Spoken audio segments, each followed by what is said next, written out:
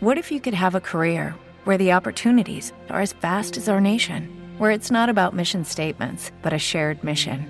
At U.S. Customs and Border Protection, we go beyond to protect more than borders. From ship to shore, air to ground, cities to local communities, CBP agents and officers are keeping people safe. Join U.S. Customs and Border Protection and go beyond for something far greater than yourself. Learn more at cbp.gov/careers. Hi, I'm actor Tom Wright. Download Quiztory, the app that celebrates African American achievement and history. Available now in the App Store and Google Play.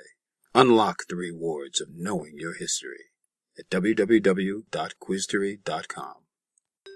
This day in Quiztory, June 19th, 1865, slaves in the state of Texas learned that slavery had been abolished. Though the Emancipation Proclamation had been in effect for more than 2 years, Union soldiers under the leadership of Major General Gordon Granger arrived in Galveston, Texas, mandating the order to release all enslaved people. There are many theories as to why it took so long for the news to reach the people of Texas. We may never know for sure, but the events of this day established the grounds for what is now commonly celebrated as Juneteenth. Freed men and women in Texas celebrated Juneteenth, a combination of the words June and 19, beginning in 1866.